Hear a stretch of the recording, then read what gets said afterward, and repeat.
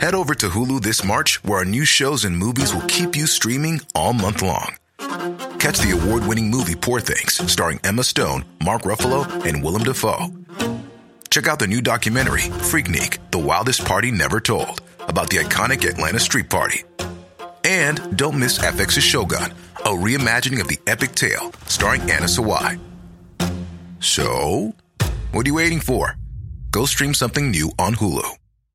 Millions of people have lost weight with personalized plans from Noom. Like Evan, who can't stand salads and still lost 50 pounds. Salads generally for most people are the easy button, right? For me, that wasn't an option. I never really was a salad guy. That's just not who I am. But Noom worked for me. Get your personalized plan today at Noom.com. Real Noom user compensated to provide their story. In 4 weeks, the typical Noom user can expect to lose 1 to 2 pounds per week. Individual results may vary. Ryan Reynolds here from Mint Mobile. With the price of just about everything going up during inflation, we thought we'd bring our prices down. So to help us, we brought in a reverse auctioneer, which is apparently a thing. Mint Mobile Unlimited Premium Wireless. How to get 30, 30, bit to get 30, bit to get 20, 20, 20, bit to get 20, 20, bit to get 15, 15, 15, 15, just $15 a month? Sold! Give it a try at mintmobile.com/switch. $45 up front for 3 months plus taxes and fees. Promo rate for new customers for limited time. Unlimited more than 40 gigabytes per month. Slows full terms at mintmobile.com. Hi, I'm Phil Craig. And I'm Andrew Loney. And together we aim to bring you the most scandalous stories and some of the most scandalous people in history. So thanks for joining us here on the Scandalmongers podcast. Good morning. Good morning. We have a bumper issue today. A well-known scandal with, I think, a lot of very new disclosures. This is the Everest of scandals, isn't it? This is the... In terms of British history, there's no more scandalous scandal. Well, it's an ongoing scandal, too, in some ways, because the story hasn't been revealed. There's been a huge cover-up. The files remain closed for another 50 years, if I suspect they haven't been destroyed already. And you've got to wonder, what is being covered up? Yes, people might be asking, what on earth can these guys say that's new about Profumo? Well, maybe you could tell me. Well, Stephen Dorril is one of my authors. He's probably, almost certainly, the leading expert on the subject. He's been working on it now for 40 years. He's done several books with Anthony Summers, which have been updated. He interviewed a lot of the key players in the 1980s and 90s when they were still alive, and is an extremely good researcher. Really follows through and gets the story. And I think what he's done is he's opened up certainly from what I've seen of what he's written, he's opened up the story to show that it has tentacles that stretch way out beyond the obvious names that we've heard. Profumo, the cabinet minister who had to resign, Ivanov, the naval officer who was involved with Christine Keeler and others, and that it's a much bigger scandal than we realized. And that's, I suspect, why it's got to be shut down. Denning did a report which everyone, even at the time, realized was a whitewash. And from what I know about what Stephen has written about, there were probably good reasons for this story to be shut down then. But I don't think it's very hard to justify it being shut down 60 years later. Gosh, well, that sounds like a very exciting hour ahead. So shall we just, for people who are maybe Americans or not British or just don't know about Profumo, it was the early 60s after all, really basic stuff. He's it's a conservative government. Harold Macmillan is the prime minister. There have been lots of scandals in the years leading up to it to do with misbehavior in public life and spying and people defecting. Lord Profumo is the Minister of War, so he's across all the top sort of security and military secrets. And of course, it's the backdrop with the Cuban Missile Crisis and the height of the Cold War. So I think that's an element we mustn't disregard. All that's going on. We're spying on them. They're spying on us. There are KGB agents running around. There's the British intelligence, MI5, MI6 running around. And then there's this kind of circle of sort of rich, slightly dissolute politicians, aristocrats, who whisper it quietly, maybe members of the royal family, who know this man, Stephen Ward, who sort of arranges parties and can arrange women and can arrange drugs. And it all kind of explodes into this. But brings down a government eventually, doesn't it? It sort of brings down a government in the end. I think it certainly weakens the government and leads to its end.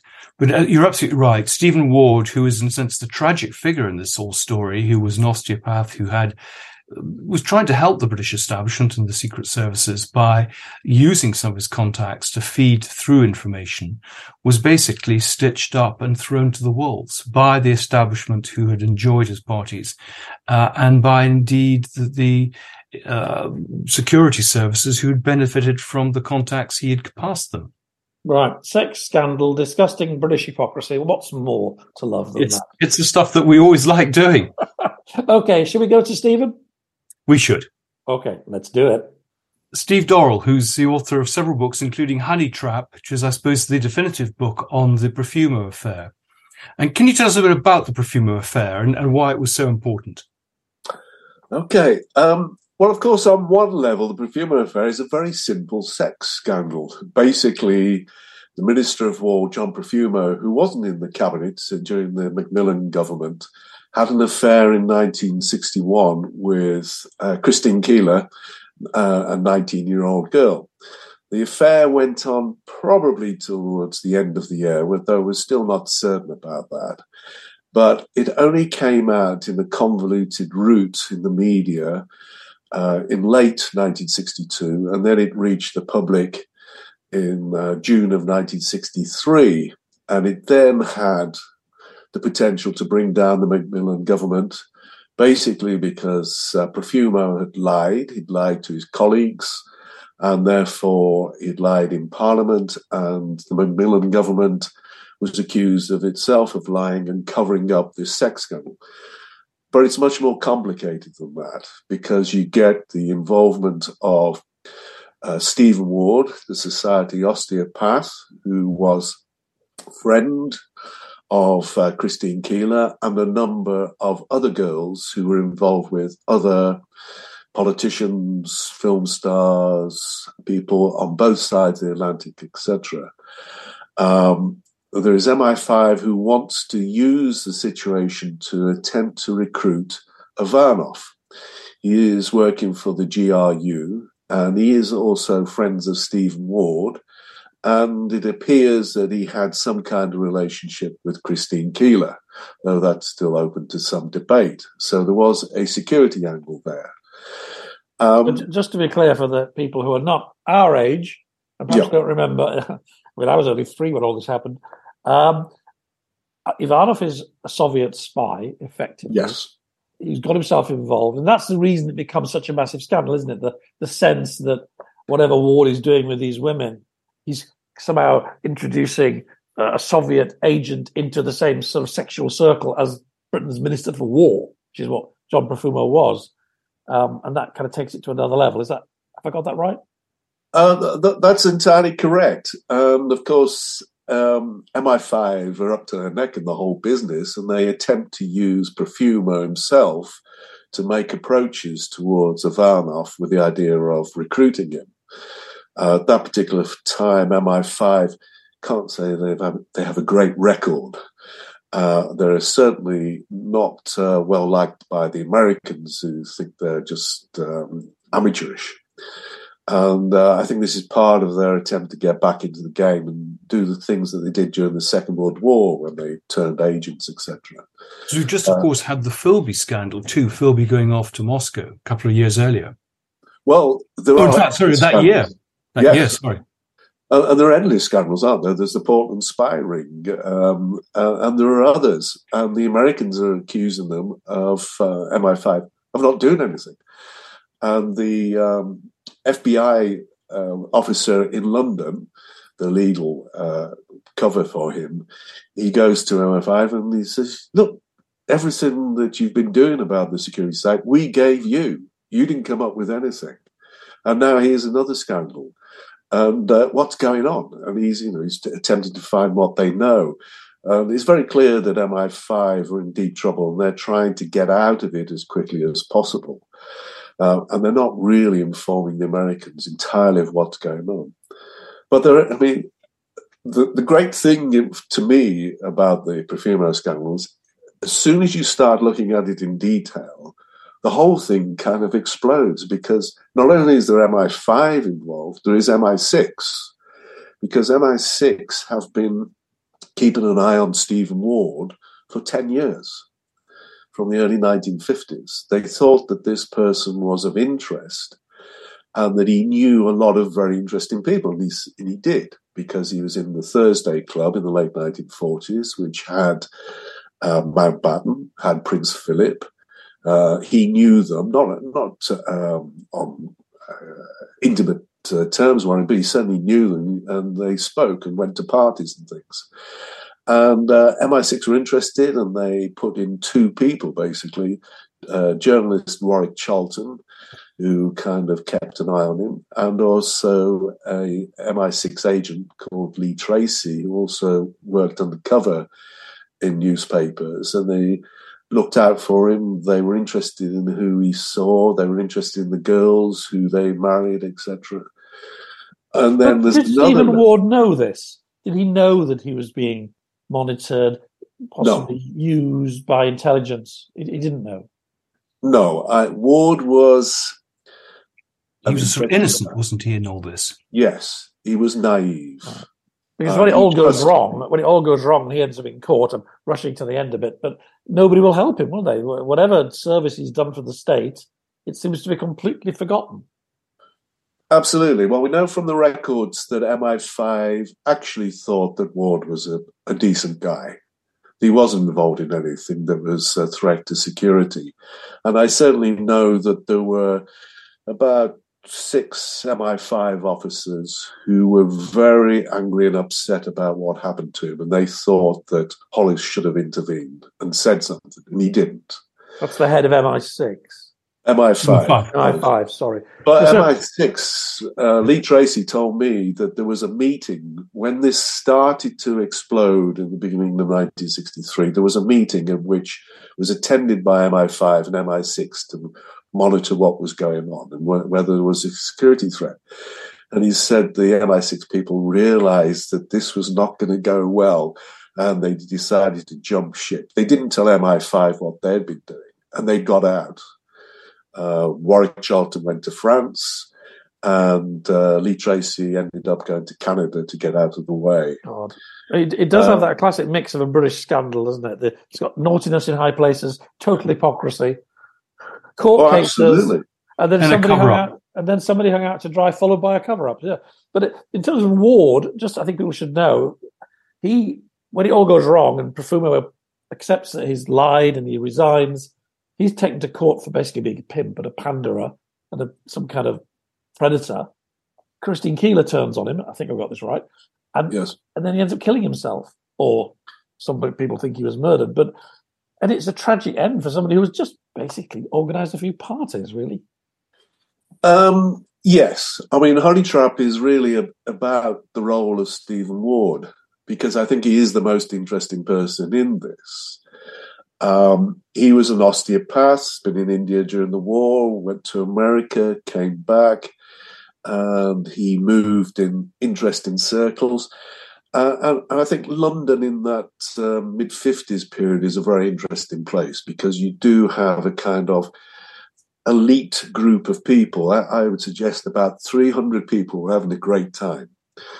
They were going to parties organised by people connected to the royal family, like David Milford Avon, artists, musicians, some journalists. These were parties where Ward would supply some of the girls. And by saying supply, that doesn't mean he was a pimp in what we know as a pimp. He met girls in coffee bars. He'd be driving around London in his Jag, and he would spot somebody and he'd say, kind of, would you like to go to a party? And he would kind of teach them to dress. He was the Higgins character, and how to speak, and we'd introduce them to interesting people. Some of them did become, married into the aristocracy. One case is Maureen Swanson, who sued me when I said she was a rank starlet, which she was.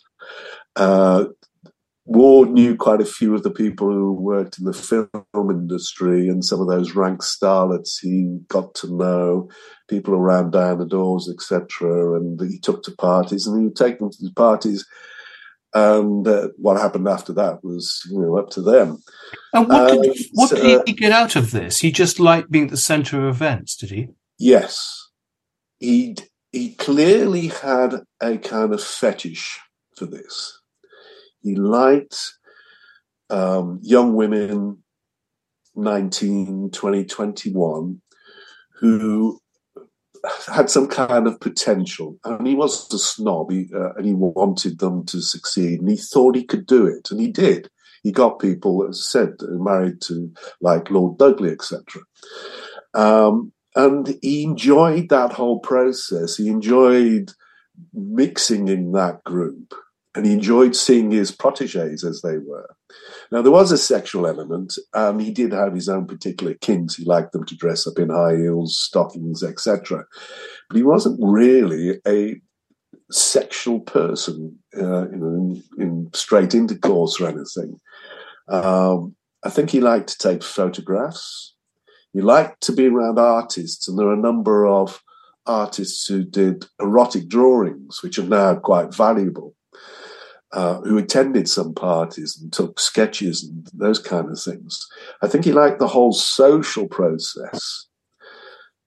He's a complicated character, but, I mean, for 10 years he had, I think, a pretty good time, and kind of got away with it.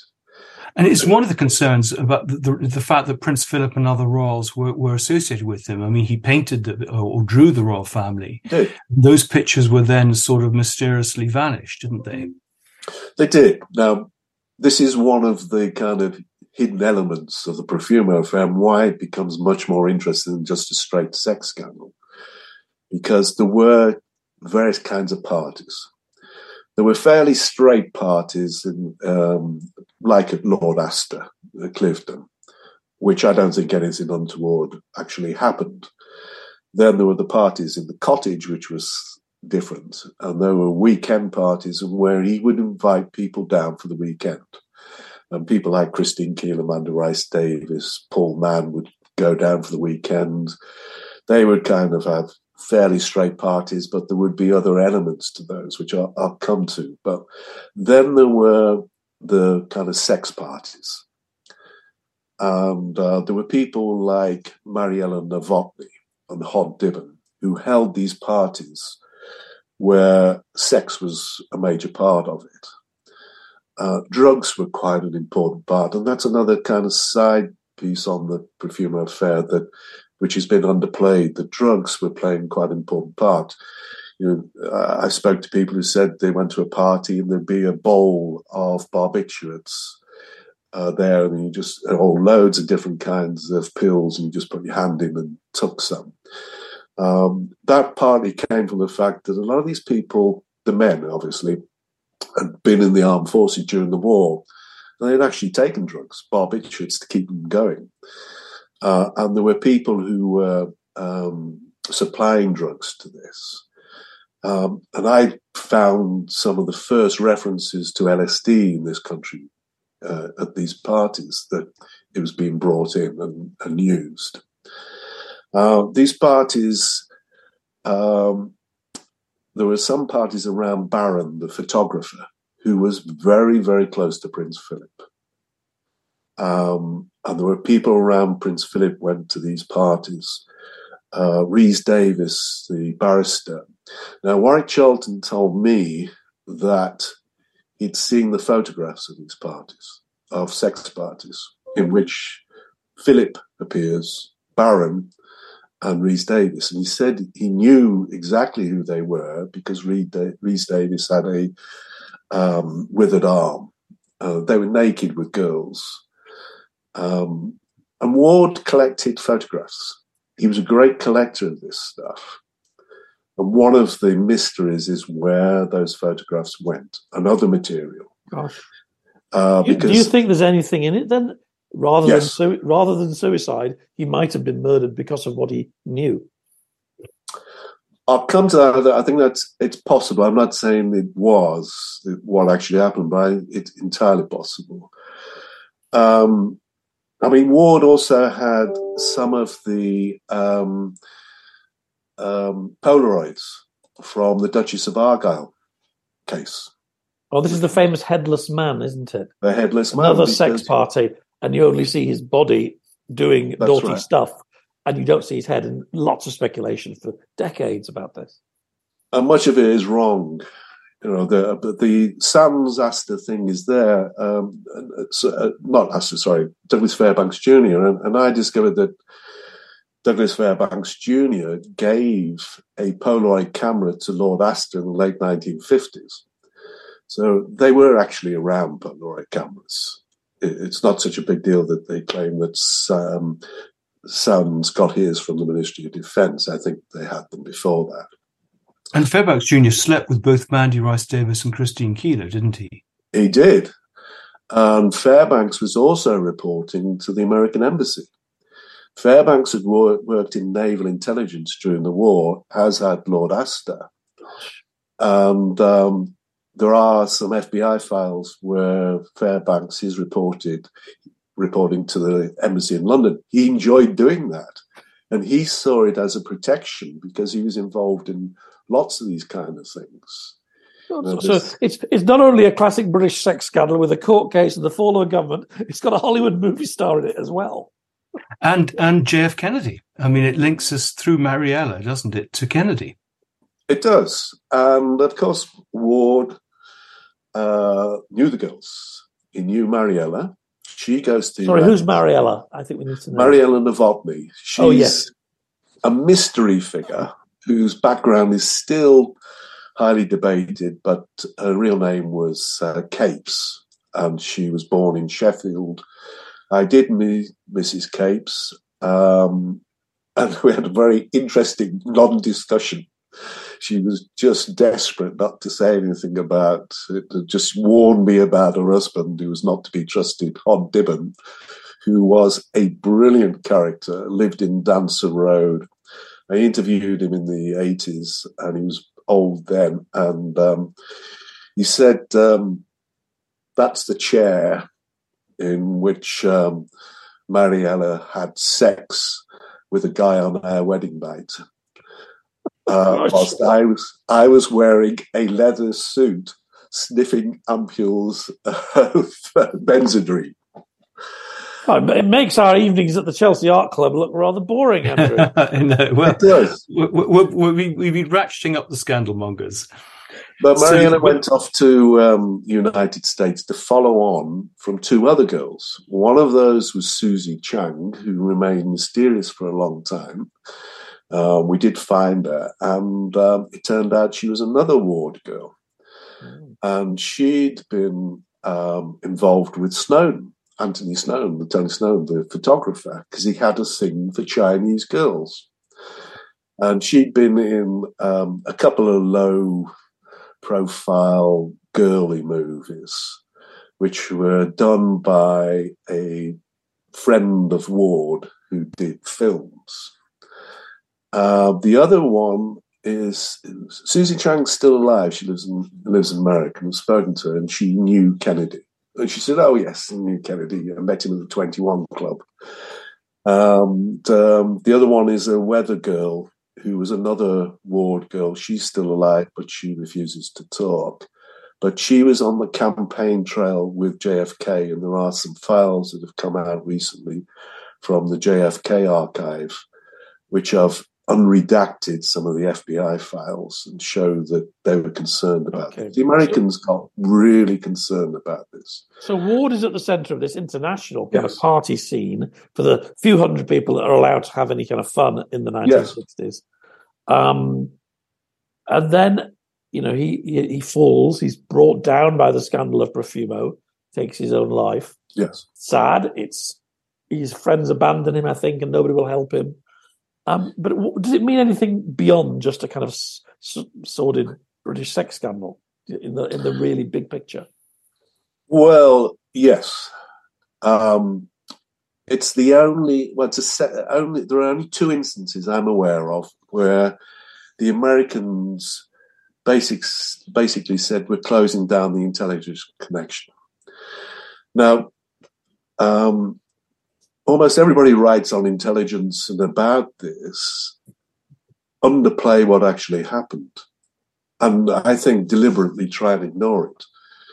But there was an American agent, a Russian agent called Fedora, and he told the Americans, the CIA, that Ivanov had returned to Russia with material and that actually people had been compromised. And the Americans got extremely worried because they weren't getting anything out of the British. And I think it's July 1963, they threatened to close the intelligence connection, which is pretty terrifying to the British because, 80% of the intelligence comes from the Americans. Mm. I think they only did this again in 1973 over Cyprus with Heath. So the Americans, now whether it's true or not about the actual security, the Americans took it very, very seriously. And Kennedy and his brother were going over the files. They were extremely interested in what was happening in London at that time with Ward and his girls, because clearly they were aware and frightened of Susie Chang. And they have meetings about it at the very highest levels. And it ends up with Robert Kennedy going to the newspaper, which is attempting to expose this, and basically threatening them with a trust suit, which would basically close them down. And so it's only alluded to, it's never really brought out. To protect the secret of his brother's sex life, effectively. Yes. Gosh. And it's the first kind of real occasion where the press in America decides this is a big story, we can bring it out. And the Kennedys use everything they have to stop it. And then, of course, there is a threat to the Macmillan government itself. What do they know and when did they know? Because there are two Americans in London at that time, a man called Thomas Corbally, who has an extremely dubious background, gangsters, probably CIA, certainly was in intelligence during the war, etc., who knows Keeler and Bandy Rice Davis, and they tell him things. And also his flatmate is a man called Billy Hitchcock, who comes from the extremely wealthy Mellon family and knows the American ambassador in London, David Bruce, who's a former OSS American intelligence officer, and he tells him about what's going on. And they claim that they've told Macmillan about what's going on with Profumo, Ward, and the girls, etc. Corbally is named not directly in Parliament. He's one of three supposed international blackmailers who has knowledge of what's going on. And George Wigg, who is Labour Shadow Minister on Defence and hates Profumo, brings this up in Parliament, that there are international things going on. So it has all kinds of ramifications. Right, and then there's a massive inquiry, which I think you and most other journalists and writers consider a cover-up. To this day, I think documents have not been revealed. Isn't that right? Well, I don't think documents are going to be revealed for another sort of 20 or 30 years. Isn't that not right? At least. Yeah. I did have correspondence with Lord Benning, his inquiry in September of 1963, and he said that some of the material was so salacious the British public shouldn't see it, basically. And he wanted it locked away. He wanted it actually destroyed. Well, why do you think that is? Is this about the royal family, or is this just about British obsession with secrecy? And sex. Yes. I mean, one of the things he hated was Marion Novotny and Hod, who just told him what they did about the parties and all the rest of it. And he really hated that. But yes, it's difficult to know because simply the inquiry was a cover-up. It was a whitewash. So we don't really know what is in it. But one assumes that some of the stuff that Ward was into and got up to and the girls, etc., is there. So we don't see that. But we have had the MI5 files, which are interesting because, I've been following this for 30 years or more, and there are new names which we didn't know about. There is new material. What's interesting is they knew about Susie Chang. There is a section in it which says that she went off to America, went on the campaign trail, JFK, etc. So they did know some things.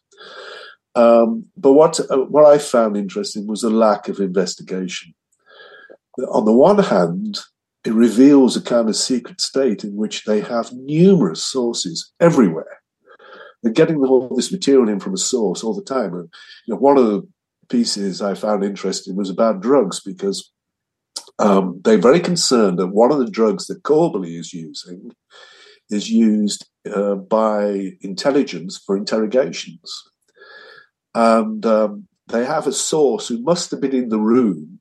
Mandy Rice Davis is given 3 crushed tablets by Corbally, and she takes them. And the guy describes the scene and gives it a report to MI5. But they have all this material, but it never seems to go anywhere. They never develop it. They never investigate. And what's disturbing also is, although they know about Ivanov and have quite a lot of material about him, been following him around, obviously because they want to try and entrap him and they want to recruit him, they don't mention other people. But we know for a fact that there were KGB people involved. I got Stephen Ward's card, which had been given to him by a man called Belyakov, who was a KGB officer. Belyakov is extremely interesting because he had been involved in a honey trap operation in Norway, attempting to recruit or entrap the wife of the president. And I was told from a good source, as they say, that Belyakov's mission in London was actually to entrap Profumo's wife. Oh, really? Profumo's wife was having an affair at the time, which is why it wasn't such a big thing that Profumo, her husband, was having an affair. This was kind of normal practice within this group. So that wasn't a great shakes that he went off with his Keeler or whatever. And that was covered up. I mean, that's new information to me. And I followed this quite closely. Oh, so we're back after a short break because, as regular listeners know, we're far too cheap to have a proper professional Zoom account. But we were just talking about the fact that all of this Profumo affair, maybe, Stephen was suggesting, was part of a bigger KGB plot to entrap perhaps the wife of Profumo, which is very, very intriguing. But we probably never quite finished up with poor old Stephen Ward, because I still don't quite understand what happened to him and why he died. I think that's still the case, really. We don't. The official and tragic version is that Ward was up for trial for essentially pimping. It was all a big lie. It'd been set up really by the police. The police carried out hundreds of interviews in a desperate attempt to get some material to convict Ward. Really, this probably went out from the Home Secretary of the time, Brooke, and the police, MI5, withdrew from the case. They didn't want to get involved, but the establishment went after Ward. There was a meeting of Ward's friends, and people like Dudley, Astor, and others that he knew came together, had a meeting. They discussed whether they would support Ward or not, and they didn't. Astor did support him financially at the trial, so you have to say that was a really good thing. But these kind of establishment figures did not want to get involved in what turned out to be the big scandal of the century. And they'd all been at his parties. They'd all enjoyed his hospitality. Absolutely, and they were married to some of his girls. Wow! Of course, they knew that. And that was a kind of dangerous thing as well. And there were other elements going on because there were collections of photographs, pornography, one of the world's biggest pornographic collections was held by David Milford Haven, who had been the best man for Prince Philip. His father had held I never pornographic knew that. collection. I never knew that. I've seen the collection. It's both in Texas and in the British Library, or some of the collection. Yes, I actually own a little part of it. I went to an antiquarian bookseller who had his shop near the Bank of England in the late 80s, and asked if they had for sale any of the Milford Haven collection. And he kind of a bit shocked. How did I know that? And anyway, I bought it cost me £50 at the time, which was a lot of money for me. It is a diary of George Milford Haven's trips to Paris at the beginning of the 20th century and all the different kinks that he was into.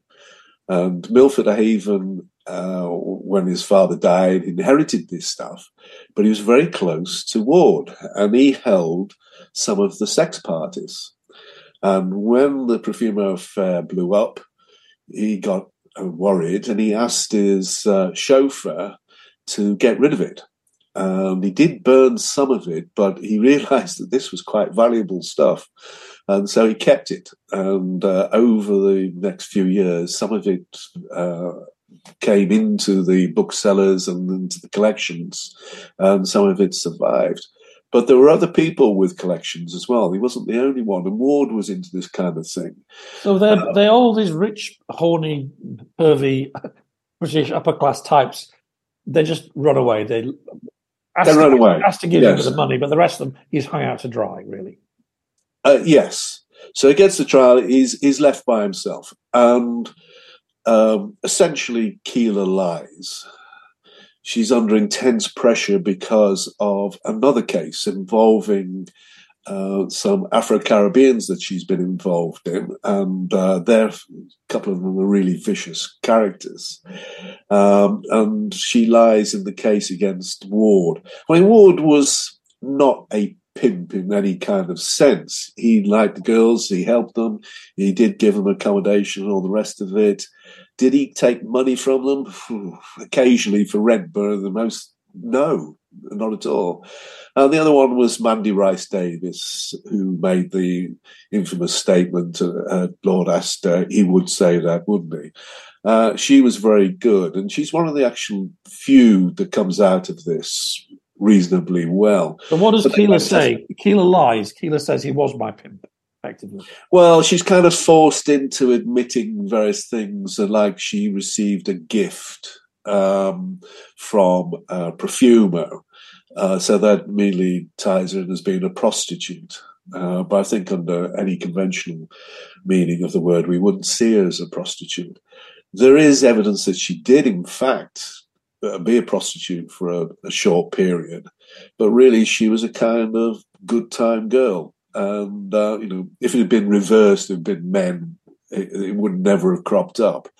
But they used everything they could against Ward, and they got a lot of dubious prostitutes in who did lie and admitted it after, because they were under intense pressure from the police to lie in court. So it came to the kind of final night.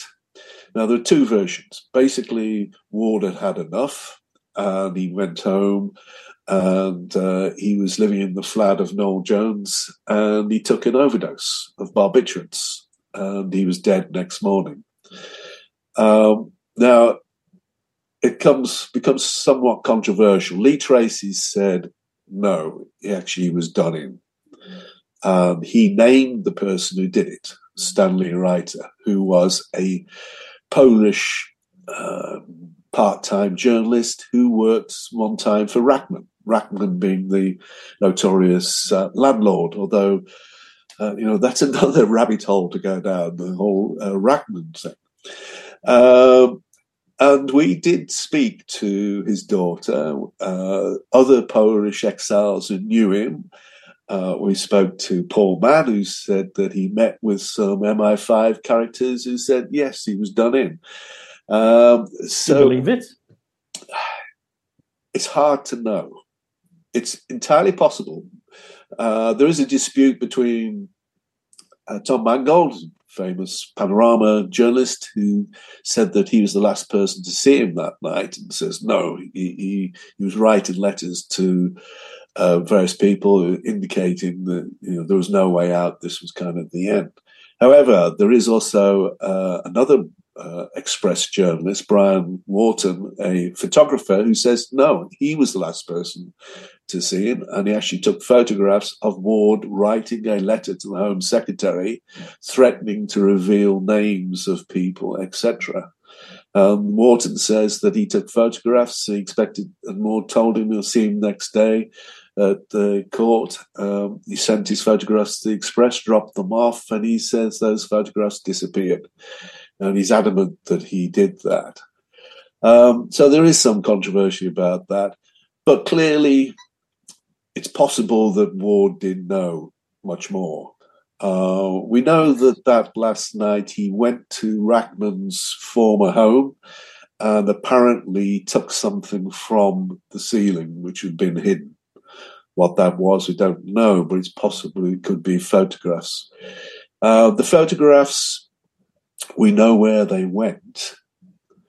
There is a very interesting passage in the Crossman diaries. He turns up at Oddman's Press one day, June 24, I think it is.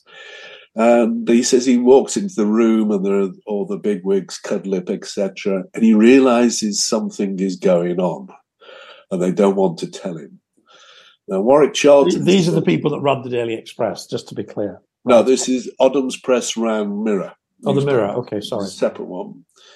And Warwick Charlton, the person who'd been kind of keeping an eye on Ward, says that the photographs which Special Branch had picked were after were at Oddham's Press.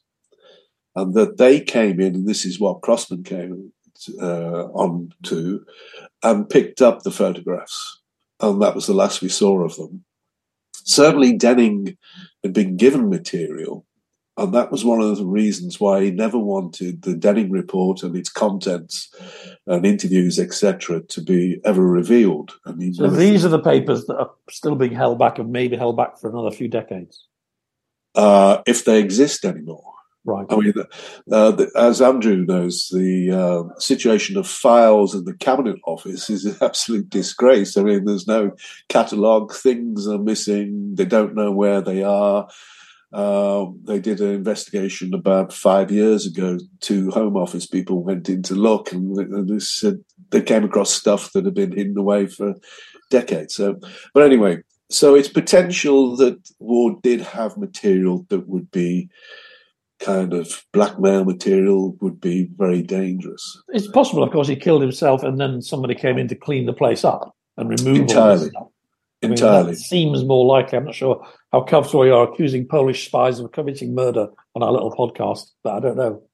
Well, they're all dead, but what was interesting from our viewpoint when we looked at it was it just wasn't one person making this accusation. It was a number of people who were confirming that the writer in particular had mentioned this and had written a piece about it. So, and your guess, Stephen, if you had to?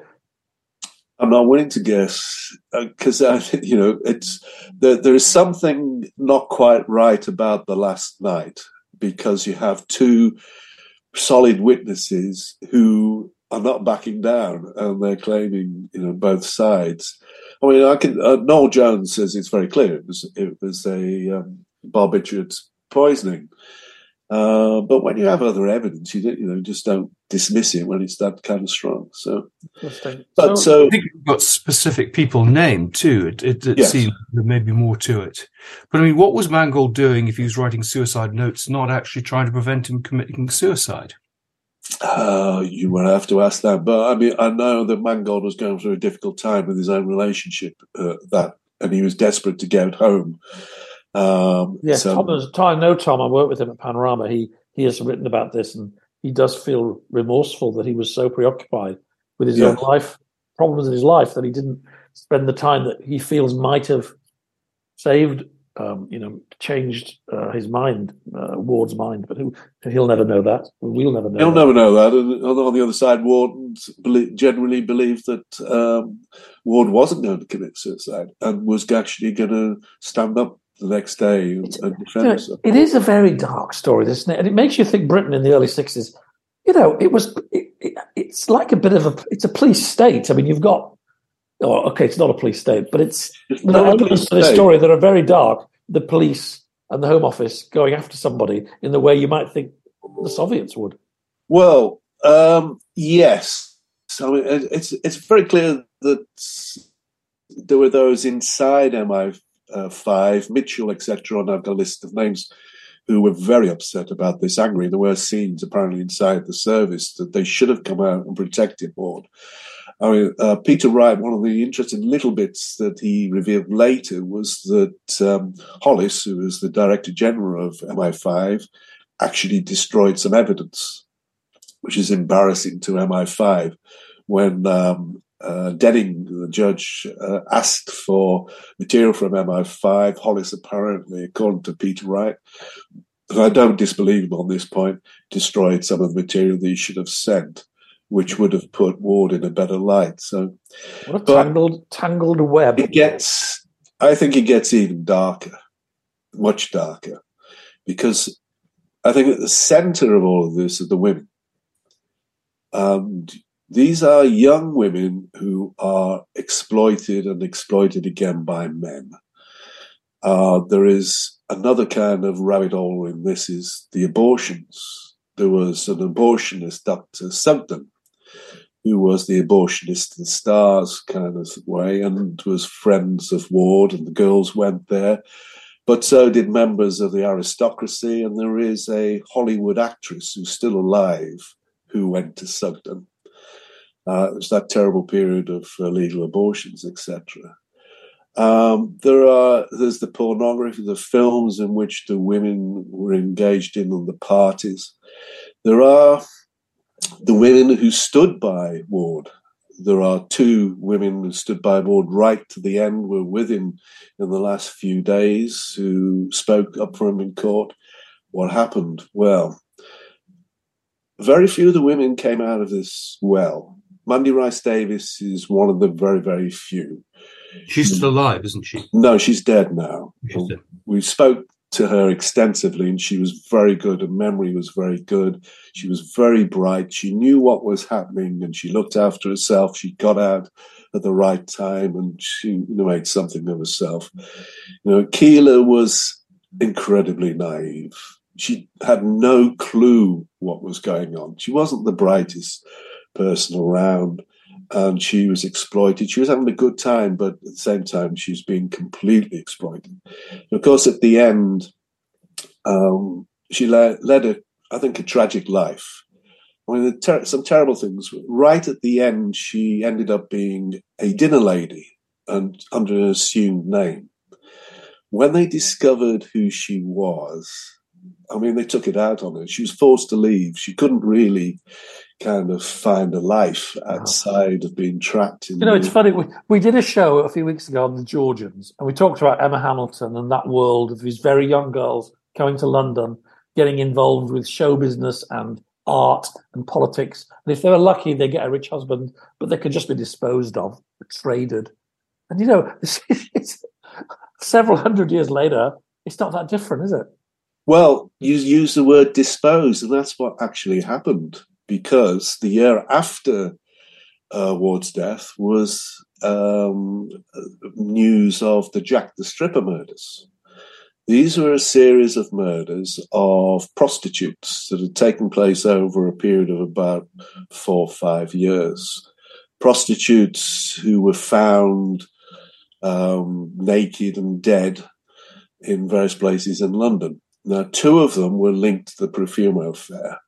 Frances Brown, who appeared in court against Ward, and another one, Anna Tailford, who is alleged to have taken part in the parties at David Milford Haven, were 2 of the victims of this.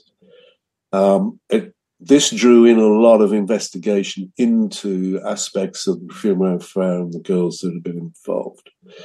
But some of the Julie Gulliver stood by Ward. She ended up committing suicide. Marlowe, who was kind of his big find in the 50s, she did, and various others. So, at the heart of this is the treatment of women. And it was And did they commit suicide, or do you think there's something more sinister? No, I think a lot of it was, again, exploited by men. They had a good time for a short period. They got rejected, thrown out, disposed of, the abortions. I mean, I don't know, Keeler had 3 or 4 abortions in this period, as did others. The aristocracy, those who were Ward's friends for time, came out of this well. They did all right. Profumo, of course, did fine in the end. He was a multimillionaire. He was back in with the royal family by the 80s. He was with the Queen Mother, go horse racing, all that kind of thing. He was rehabilitated, but people have forgotten completely the existence of. There's a dozen girls. If you go from the 50s onwards, Ruth Ellis was a friend of Ward. And she was, I would say, another victim of what was going on. And there were others. So it's an incredible social history, this. And you do read people all the time saying, let's return to the morality of the 1950s and everything. Yes. And no, it wasn't. It was horrible. It was, people had no rights, and all these abuses were happening behind closed doors. And yeah, gosh. And what about the girls who married into the aristocracy? Are some of them still alive? No, as far as I'm aware, everybody's gone now. Can you say who they were then? Well, the one I would say more than that is Maureen Swanson. As I said, she sued us. We didn't bother to even bother with it. It was ridiculous. She said that we referred to her as a rank starlet, which she was, but she said she wasn't a girlfriend of Ward, which is nonsense. Some people have come forward since, and they knew Maureen Swanson very well in the mid-50s and late 50s, and she married the person who became Lord Dudley. I mean, Dudley spoke to us. He was quite open about it. He didn't mind, but she wanted to get rid of the past. But she lived with Ward for a time. She was friends with Sean James Bond. Connery. And she was well known around London in the mid-50s, partying, etc. And I'm glad somebody got something out of it. We do have to stop now because we're well over the hour. But I'll just say one thing. I think this is, in a way, the beginnings of the 60s. That what you see is there's West Indians, there's the music, the clubs, and you see kind of the breakout that young women are becoming much more independent. And they are making something of themselves, and the music is changing. So this is a key moment in lots of ways in the social history of Britain. And we see so much of this in television programs now. The fact there have been several films based on Profumo, but it's a much bigger scandal in some ways than I realised. With, as you say, these tentacles stretching out and continuing to this day, really. Indeed. I think so. Yeah, and thank you so much for talking us through it. I mean, I just learned so much. I mean, slightly depressed at the end of it, I have to say. It's fascinating. It's a wonderful story. Fascinating. And you've done so much work. You've really taken the story forward in a way I don't think any other authors have. So thank you very much. And we'll put a link onto your book, which we thoroughly recommend. Okay. Thanks very much. Thanks a lot. We'll see you soon. Thank you. See you soon. Bye. Thank you for listening to the Scandalmongers podcast. This has been a Podcast World production. You can get in contact with our show by emailing team@podcastworld.org, placing Scandalmongers in the heading, or via our social media links within the show's bio.